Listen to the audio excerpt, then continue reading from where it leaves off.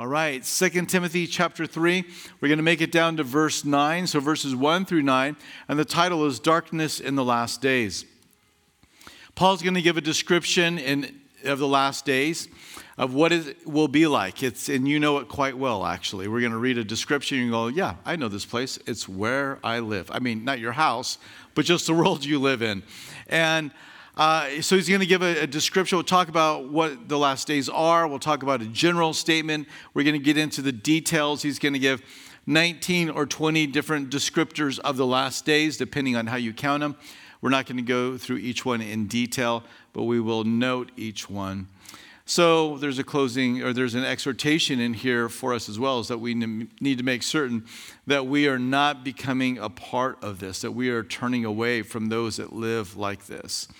So let's go ahead and begin reading those verses, verse 1 down to verse 9. But know this, that in the last days perilous times will come. For men will be lovers of themselves, lovers of money, boasters, proud, blasphemers, disobedient to parents, unthankful, unholy, unloving, unforgiving, slanderers, without self-control, brutal, despisers of good, traitors, headstrong, haughty, lovers of pleasure rather than lovers of God, having a form of godliness but denying its power.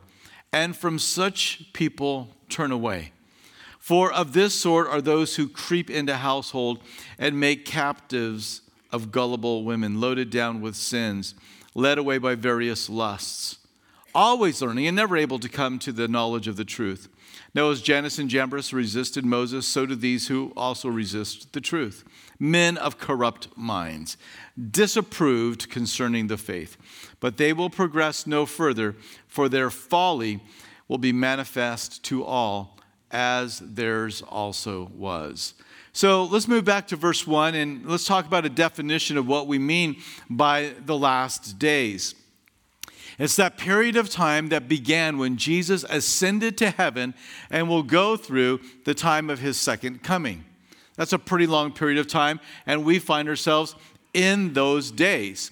So this is, it's a part of the church age, the majority of the church age. So Jesus ascended to heaven, that began the last days, and then all the way up until his second coming. Here's one passage that kind of helps us to place the last days in that time period. Acts chapter 2, verse 17. Says, and it shall come to pass in the last days, says God, that I will pour out my spirit on all flesh. Your sons and your daughters shall prophesy, your young men shall see visions, your old men shall dream dreams. So Peter's given an explanation of the outpouring of the Holy Spirit that happened on the day of Pentecost. And in that, he quotes from Joel, who says that this is something that will take place in the last days. We're still in this time period of God pouring out his Spirit upon all flesh. And so that is one verse that talks about us being in the last days now. You can also look at Hebrews chapter 1, verse 2, where it refers to Jesus being manifested and how God has spoken to us in these last days through his Son, Jesus Christ. So the life of Jesus Christ, the last days, we are still living in those last days. Now, I know that a lot of times we think of last as in we're, the last few, like there's only a couple left. But the last days description is more of a reference to the fact that nothing else needs to happen in order for God to wrap everything up. So prior to the coming of Jesus Christ, his death, his burial, his resurrection, and ascension, there were things that had to happen before we would get into the last days, before the kingdom would be set up upon the earth, before he would come back for us. He had to come first of all. And so those things had to happen. But after Jesus ascended to heaven, there is now nothing that needs to take place in order for the Lord to return. And so right now, the Lord can come back. We believe and teach in the imminent return of Christ, that he could come back at any moment. There is nothing else that needs to be fulfilled. Now, praise the Lord, he's still harvesting. He's still bringing people into the fold. And I'm glad that the Lord waited right? We're glad that he didn't come back 100 years after, or even 20 years after he ascended, because none of us would be a part of the plan in the kingdom of God. And so we can rejoice in the patience and the long suffering of God, waiting for people to come to repentance. And I know many of you are part of that number, but there is nothing else that needs to happen. The Lord will continue to tarry and people will continue to come to faith. But there will come a time when the Lord will say, that's it. That's the number. That's the number that's been predetermined. So there's nothing that needs to happen in order for the Lord to return. So I could get off into a lot of different places here, but let me just say a couple of things about the last days. This is why I am actually, I believe in a pre-tribulation rapture, is because if I believe in a post-tribulation or a mid-tribulation rapture, there are more things that have to happen before he can return. Just quite candidly, if you believe in a post-trib rapture, and that, in other words, it's going to be at the end of the tribulation, then the Lord's going to come back. There are a lot of things that you know that need to take place by reading the book of Revelation before he returns. You cannot say the Lord is about to return today. The Antichrist, the abomination of desolation has to take place first. And so there are those many events. Read the book of Revelation. All of that would have to happen if you hold to an end of the tribulation, post-tribulation view of when the Lord returns. I believe it can happen at any time, at any moment. I think this is also the reason why we need to be so careful as those who believe in the imminent return of Christ, is that we don't put up certain events as signs of fulfillment that the Lord is about to come. We got to be careful. There are things that are going to happen at Christ's second coming, and we may be seeing the stage behind the curtain, right, being set up and everything's being put into place, and we can say, wow, things are getting ready for the second coming. But signs for the rapture, if you believe in a pre-trib rapture, here's the news flash. There are no signs for that. There are no signs. And so I think sometimes, a lot of times, in our zeal for seeing that we're drawing close to return of the Lord, we'll say, hey, this is a sign of the rapture. Not if you believe in a pre-trib rapture, because there's nothing that has to happen. You're already in those last days, and there's nothing more that needs to be fulfilled for that kingdom to be started. So we got to be cautious here. But really, this is more of a description. Well, it is a description, not more of. It is a description of what the days will be like between the two comings of the Lord, or at least his ascension and his second coming. And it's a dark description. It's not happy news. And so we'll read through that and we will see. So in general, the last days are described in this way, 2 points.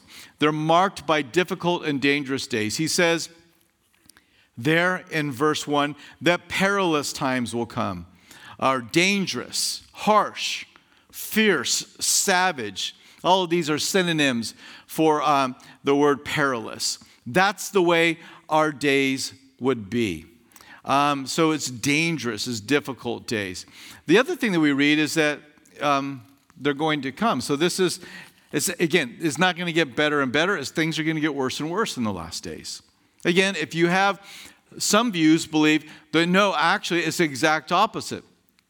That things are going to get better and better and better until finally this world and the governments of this world and society is shaped up and molded that it would be fit and worthy of a king like Jesus to come back.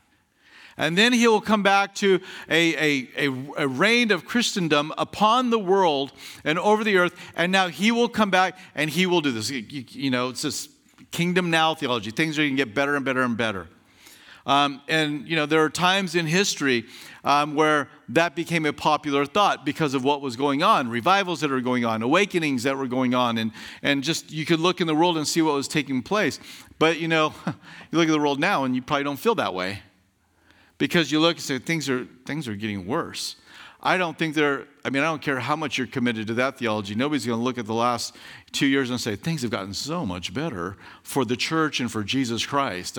You look at the world and say, man, it is getting worse and worse. But so that is a view.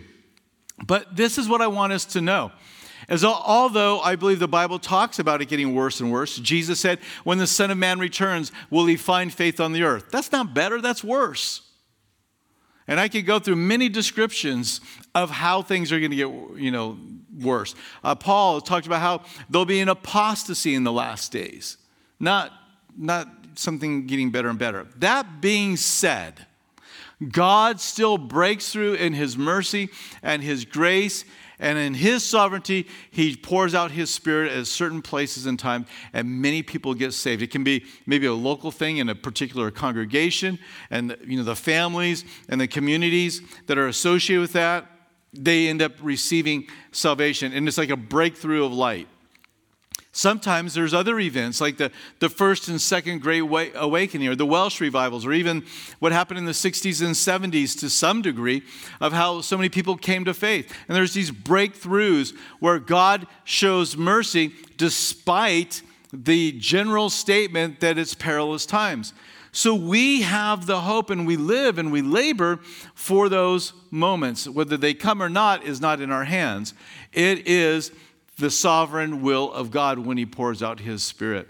But we labor and we serve so that if he does, that we might be a part of that. And we pray for that. And I think that is absolutely and right, and to pray for the Lord to pour out his Spirit. But know that what we're about to read is a description of really what the days are going to be like.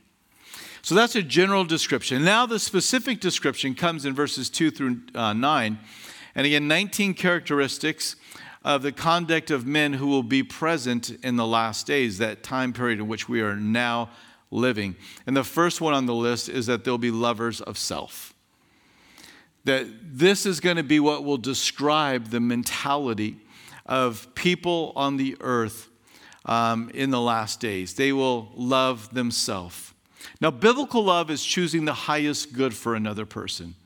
If you want a definition for love, obviously, 1 Corinthians 13 gives you a beautiful, lengthy description of what love is. But if you want a real short, usable definition for love, choosing the highest good for another person. That's what love is, biblical love. Philippians 2, 3 through 4 says, let nothing be done through selfish ambition or conceit, but in lowliness of mind, let each esteem others better than himself.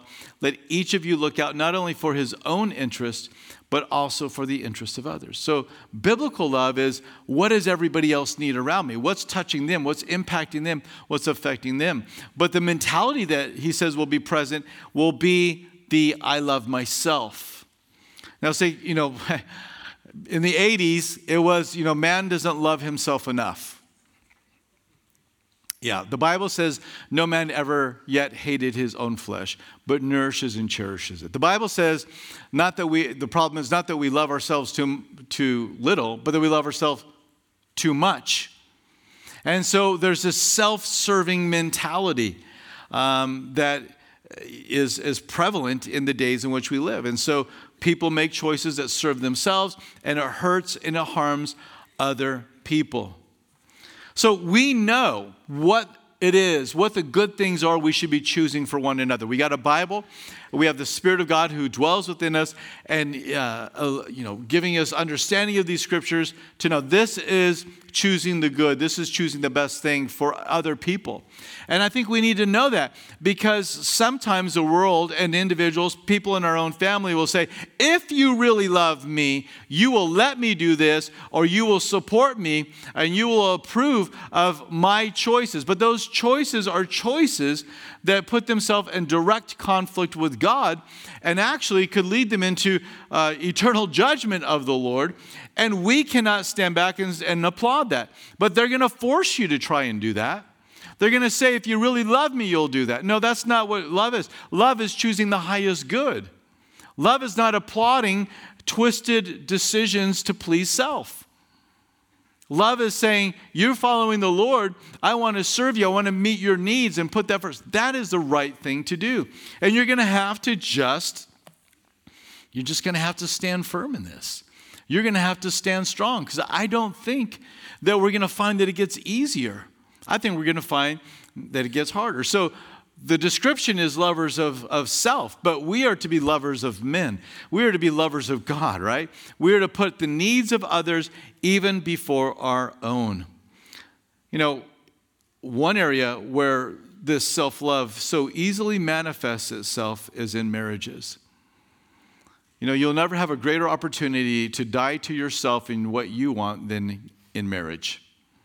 Now, that's not bad. That's good, because Jesus said, if you really want to find out what living is for, go give yourself away. And when you get married, you have somebody you can give yourself away to on a daily basis. But this is what it is. It's choosing the highest good for another person. And if you are self-centered, if you are a lover of self in marriage, I can assure you that other person is not happy in that marriage. They can still find contentment and joy in Christ, but they're not going to find it in the marriage. Because when people put their own needs in front of other people, it becomes a difficult place and a difficult environment to live in. So husbands, serve your wife. Serve her. You are the chief servant. You know, well, she's supposed to submit to me. Well, okay, listen. First of all, the commandment that a wife should yield to her husband is not to the husband. It's to who? It's to the wife. And she is the one that's responsible to live that out. It is not your responsibility to help her live that out. Your job description, and when you get 100%, then you can maybe have a conversation, is to give yourself away for her each and every day and serve her and put her first. That's what it is. And so when there's self-love in a marriage, that's the problem. Listen, I am certain that there are great marriages in here. There are marriages that are just starting out. There's marriages that have been here for decades. And maybe there is even some troubled marriages. Probably more in first service than second service. But you know what I'm saying, just for the sake of illustration. There might even be some troubled marriages here at second service too. And I'll tell you, if you want to correct that marriage, stop loving yourself and put the other person first. Now, it takes two. Two people have to do that for the marriage to work. Marriage is 50-50. On those rare days, yes, you're right. But a lot of times, marriage is 70-30 or 30-70 or 90-10 or any other, combination. It's a moving percentage. And there are certainly things that you can do, I do, that keeps me from being all that I should be as a husband, or my wife, all that she should be as a wife. But those don't destroy a marriage. But there are other things you can do that will destroy a marriage. And so you've got to take responsibility for that, and you've got to correct that. But if you want to fix your marriage, start loving that other person more than you love yourself.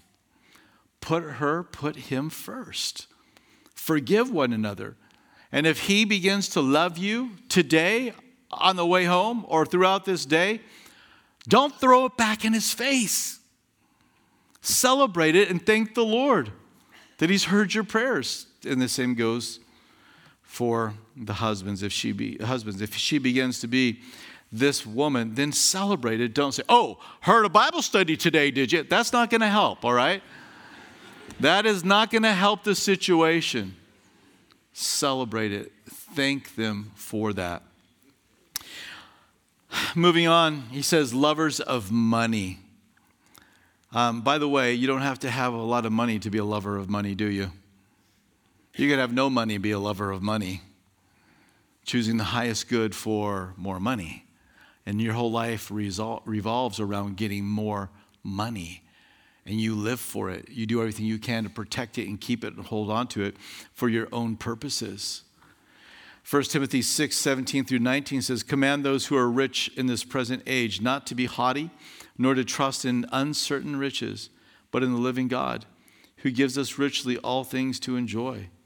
Let them do good, that they be rich in good works, ready to give, willing to share, storing up for themselves a good foundation for the time to come, that they may hold on eternal life. Isn't it great you can use money, a thing like money, for eternal purposes?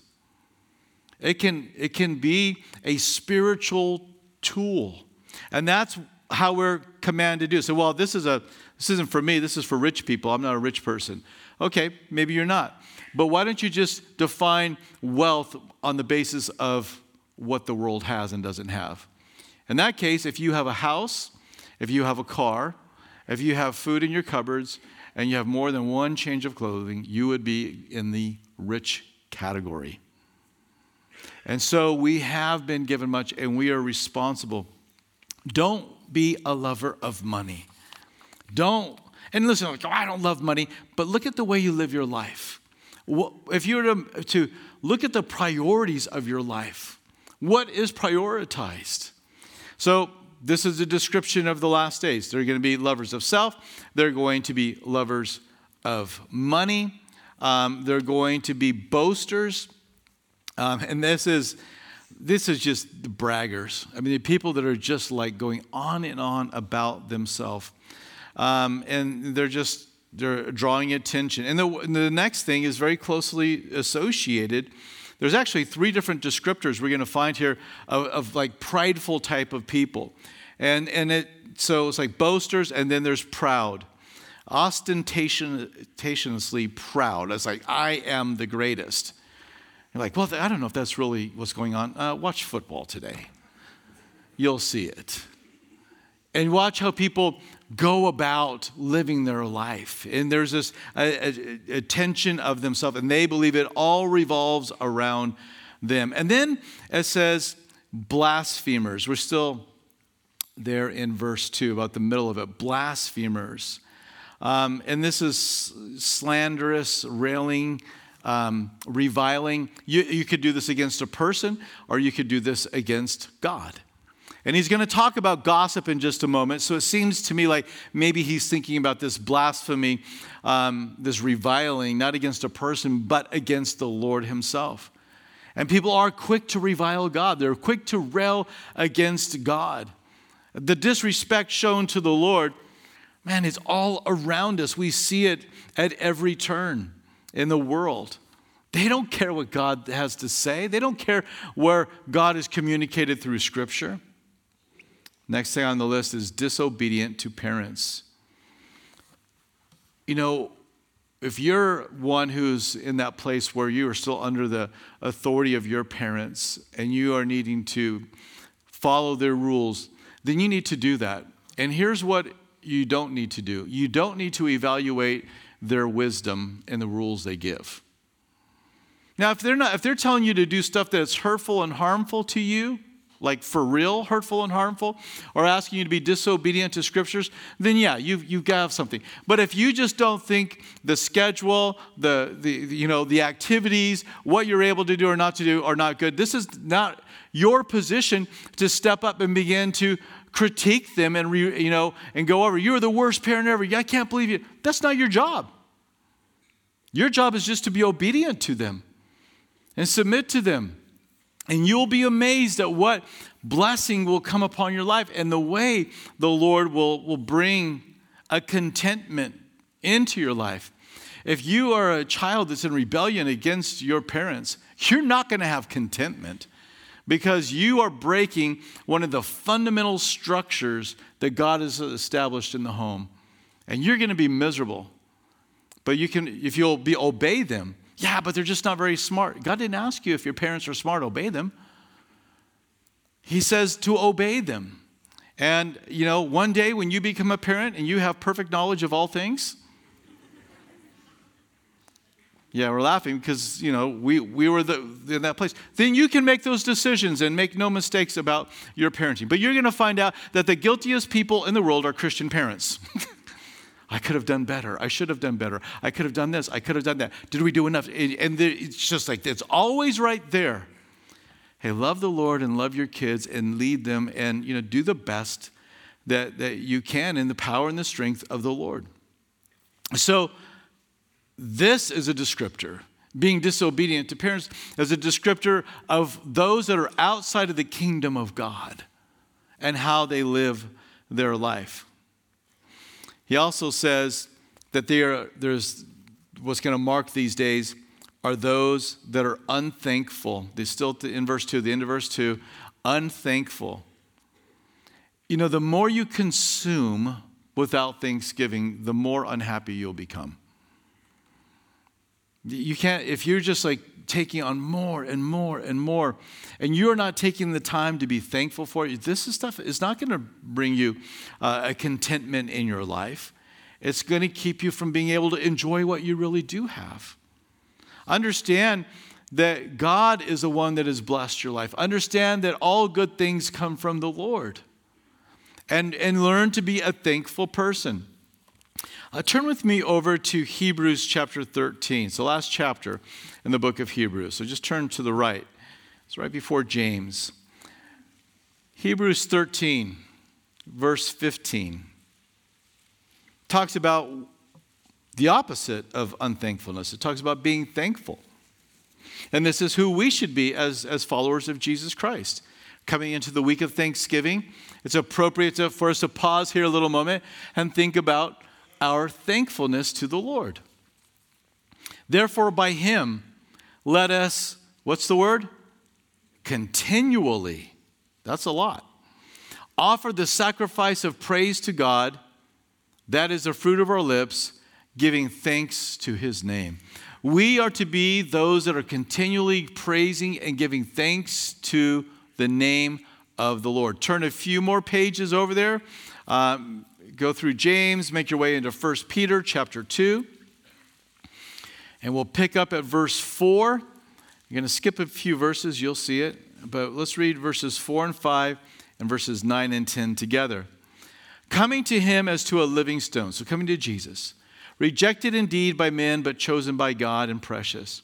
You also, as living stones, are being built up a spiritual house. Think of a temple, a holy priesthood.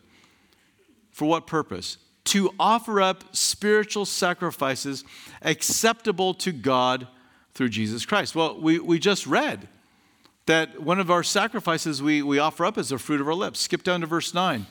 But you are a chosen generation, a royal priesthood, a holy nation, his own special people. For what? That you may proclaim the praises of him who called you out of darkness into his marvelous light, who once were not a people, but are now the people of God, who had not obtained mercy, but now have obtained mercy.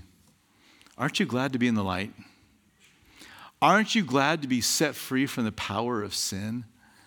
That he took you out of aren't you glad to be a recipient of the mercy of God upon your life? We were driving back yesterday from Tennessee on Highway 40, and of course, like most interstates, there's all kinds of debaucherous activities. Is that a word, debaucherous? I don't know. It's the debauchery that's all over, and just driving by and just like, we just comment, it's like, oh my gosh, and you just think about this enslavement that people have to some of these lifestyles and stuff, and just like so glad to be free. But just pondering, it's like, wow, these people that are just bound by this stuff. And we just found ourselves saying, Lord, thank you that we are free, not controlled by the power of sin. It is a beautiful thing to be liberated. And we can be thankful about that. We, of all people, should hit Thanksgiving out of the park, right? The Church of Jesus Christ, Christian homes, a believer. I mean, this is like what we do every day, all day anyways, is give thanks to the Lord. So now that we have the opportunity for Thanksgiving to roll around, it's just like, well, this is what we do all the time anyway. We should be the most thankful of all people because we are saved and we know what the Lord has done for us. But what marks this world is an unthankfulness. You can even read in Romans chapter 1, verse 21, and that kind of long list of the downward spiral of the world. One of the things that you find in there is that they did not give thanks. They did not give praise to the Lord. A lack of praise and thanksgiving is an indication that you are not a follower of Jesus Christ, because those that are saved and redeemed will do this. You've been created for this. This is the purpose. And so if you as a believer have kind of allowed that discipline to get a little dusty on the shelf of your Christian life, great week to dust it off. And again, the more thankful you become, the more you will enjoy life, the more blessing you will have. Just take the time, try it this week to thank the Lord for everything you own. like everything. Lord, thank you for these forks. You have a lot of stuff. Begin to think about all that God has given you. Think about what he's placed in. Think about what he's given to you spiritually. You couldn't. It would get really tedious, wouldn't it? If you were to begin to thank the Lord for all of those things individually. But think of the blessings. And as you become a praise, one who offers up praise, one who's offering up thanksgiving, when the fruit of your lips are continually giving, glory to the Lord, you're going to find so much more joy. Those that don't worship, those that don't give thanks, they're some of the most miserable people to be around. Become a worshiper. That's the language of heaven, and we should be familiar with. The last thing, and we see there in verse 2, is unholy, is living lives that are not set apart for the Lord. In verse 3, unloving. So like lovers of themselves, they're unloving. They don't actually, this one has more of the focus on how there's a lack of love being shown to other people. And then unforgiving. And actually the idea here is that you cannot be persuaded to enter into a covenant. You're just resistant completely. And so somebody would try to come to you and make amends. Well, the world is such that they won't do it. They won't hear, I'm sorry. They won't hear, will you forgive me? You've crossed the line. You are of this kind, therefore you're done. And I think we need to be so careful in this, ever-increasing popular cancel culture that we don't pick that up in the Church of Jesus Christ. We're the forgiving culture. Not, I didn't see what you did and we're going to hide our eyes from it. No, we'll call sin out. And love will call you to repentance, and you call me to repentance. But then we forgive, and we move on. And I am just, you've heard me mention this a lot, but we see it in our culture. Don't pick it up. Don't allow it to become the way your marriage works, or how you treat your parents, or how you treat the Church of Jesus Christ. I mean, if you read through the Bible, you're going to see a lot of people that messed up. Like almost everyone. I mean, there's a few you can read that we don't have, some example of where they messed up. You got Joseph. Okay, you're not going to have a real easy time finding something against him, or Daniel. But almost everybody else in Scripture, Jesus aside, you're going to see their failures and you're going to see their mistakes, and yet God did not cancel them. What did he do to them? He redeemed them. We're not a cancel culture, we're a redemption culture. That is, we forgive people. And this is actually what Jesus said in Matthew 6:14 through 15. For if you forgive men their trespasses, your heavenly Father will also forgive you. But if you do not forgive men their trespasses, neither will your Father forgive your trespasses. So if you're in the redemption culture, if you are a forgiven person, you will extend mercy and grace to other people as well. That's what you do because of all that you've received. And so in the world, though, it's quite different. It's unforgiving. It's difficult to ever make amends with people. They're unwilling to enter into a covenant, into a peaceful agreement. And that's unfortunate, but we're not like that. At least that's not the way we're supposed to be. But we got to work on that. We got to work on that with each other, because we can get so influenced by the culture, or even our own feelings, our own hurts, and our own pains, that we are unwilling to forgive. But we are to forgive. What else do we find there? Not only unforgiving, but slanderers. Diablos is the Greek word. It's where we get the word devil from. And Satan is what? He's the accuser of the brethren. So slanderers here is that same root word. And those that gossip and accuse others of wrongdoing. It isn't saying confronting a sinner. It's just that you're a slanderer. You're talking about them. You're accusing that person. And we are not to be the accuser. That's Satan's job. Don't help him out. And so this is an interesting thing, though, because Satan is always making accusation against the church. And yet, there's a place for the church to confront herself in love and in grace and in truth, to confront missteps, sinful things, that have taken place, and to try to correct those. But then there's this place where we don't want to enter into of being a slanderer against the church or another brother or sister. We don't want to be an accuser, right? So we have to be mindful. We got to be thoughtful about how we approach this. And so deal with truth, but be careful. It is so easy. And listen, I preach, I teach, I talk about us, the church. And I try to be really careful about how I characterize the church of Jesus Christ, because it is, at the end of the day, however clean or dirty her dress is, it is the bride of Christ. And I don't know if I can even properly describe this, but I'm going to take an attempt. I think that the world is so rails against the church that a lot of times people, and I think it's a particular trap for younger people, to jump on in the whole social media realm and begin to pile on the church of Jesus Christ and begin to accuse her. No, confront her, not accuse her. There's a difference. So if you see something wrong in a person or with the church, then confront it for the purpose of restoration, which means, you're not like out there airing it. And I just see so much of this. I'm just like, why are we doing this to each other? Why are we doing this to Jesus? Confront it. The Word of God tells us to do that. So if you're not doing that, then there ought to be an accusation against you for not confronting and only accusing. So we have to be mindful of this. And I was sitting actually I've done this many times, where people are talking about the church is this and this and this and this, and she does this, she failed.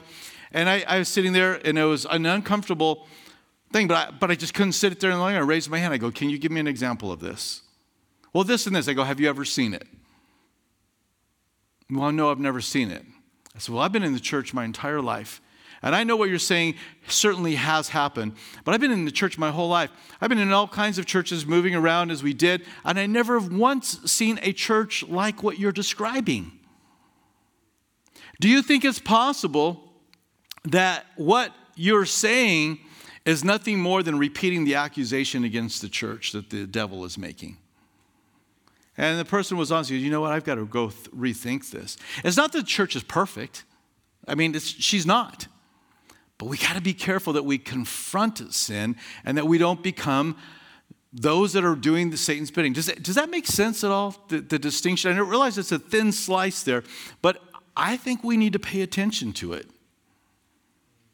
We need to pay attention to it. I don't know, go read your posts and see if you're more of an accuser or a confronter of the church of Jesus Christ.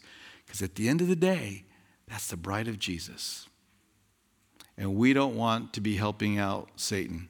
But they're slanderers. We move on into verse 3. I think we're into verse 3. Yes, without self-control, no constraints. Just everything is open. All things are possible. Indulge your lusts, your fantasies, your emotions, your sexual desires. And then we wonder why, crime is out of control and relationships are breaking down.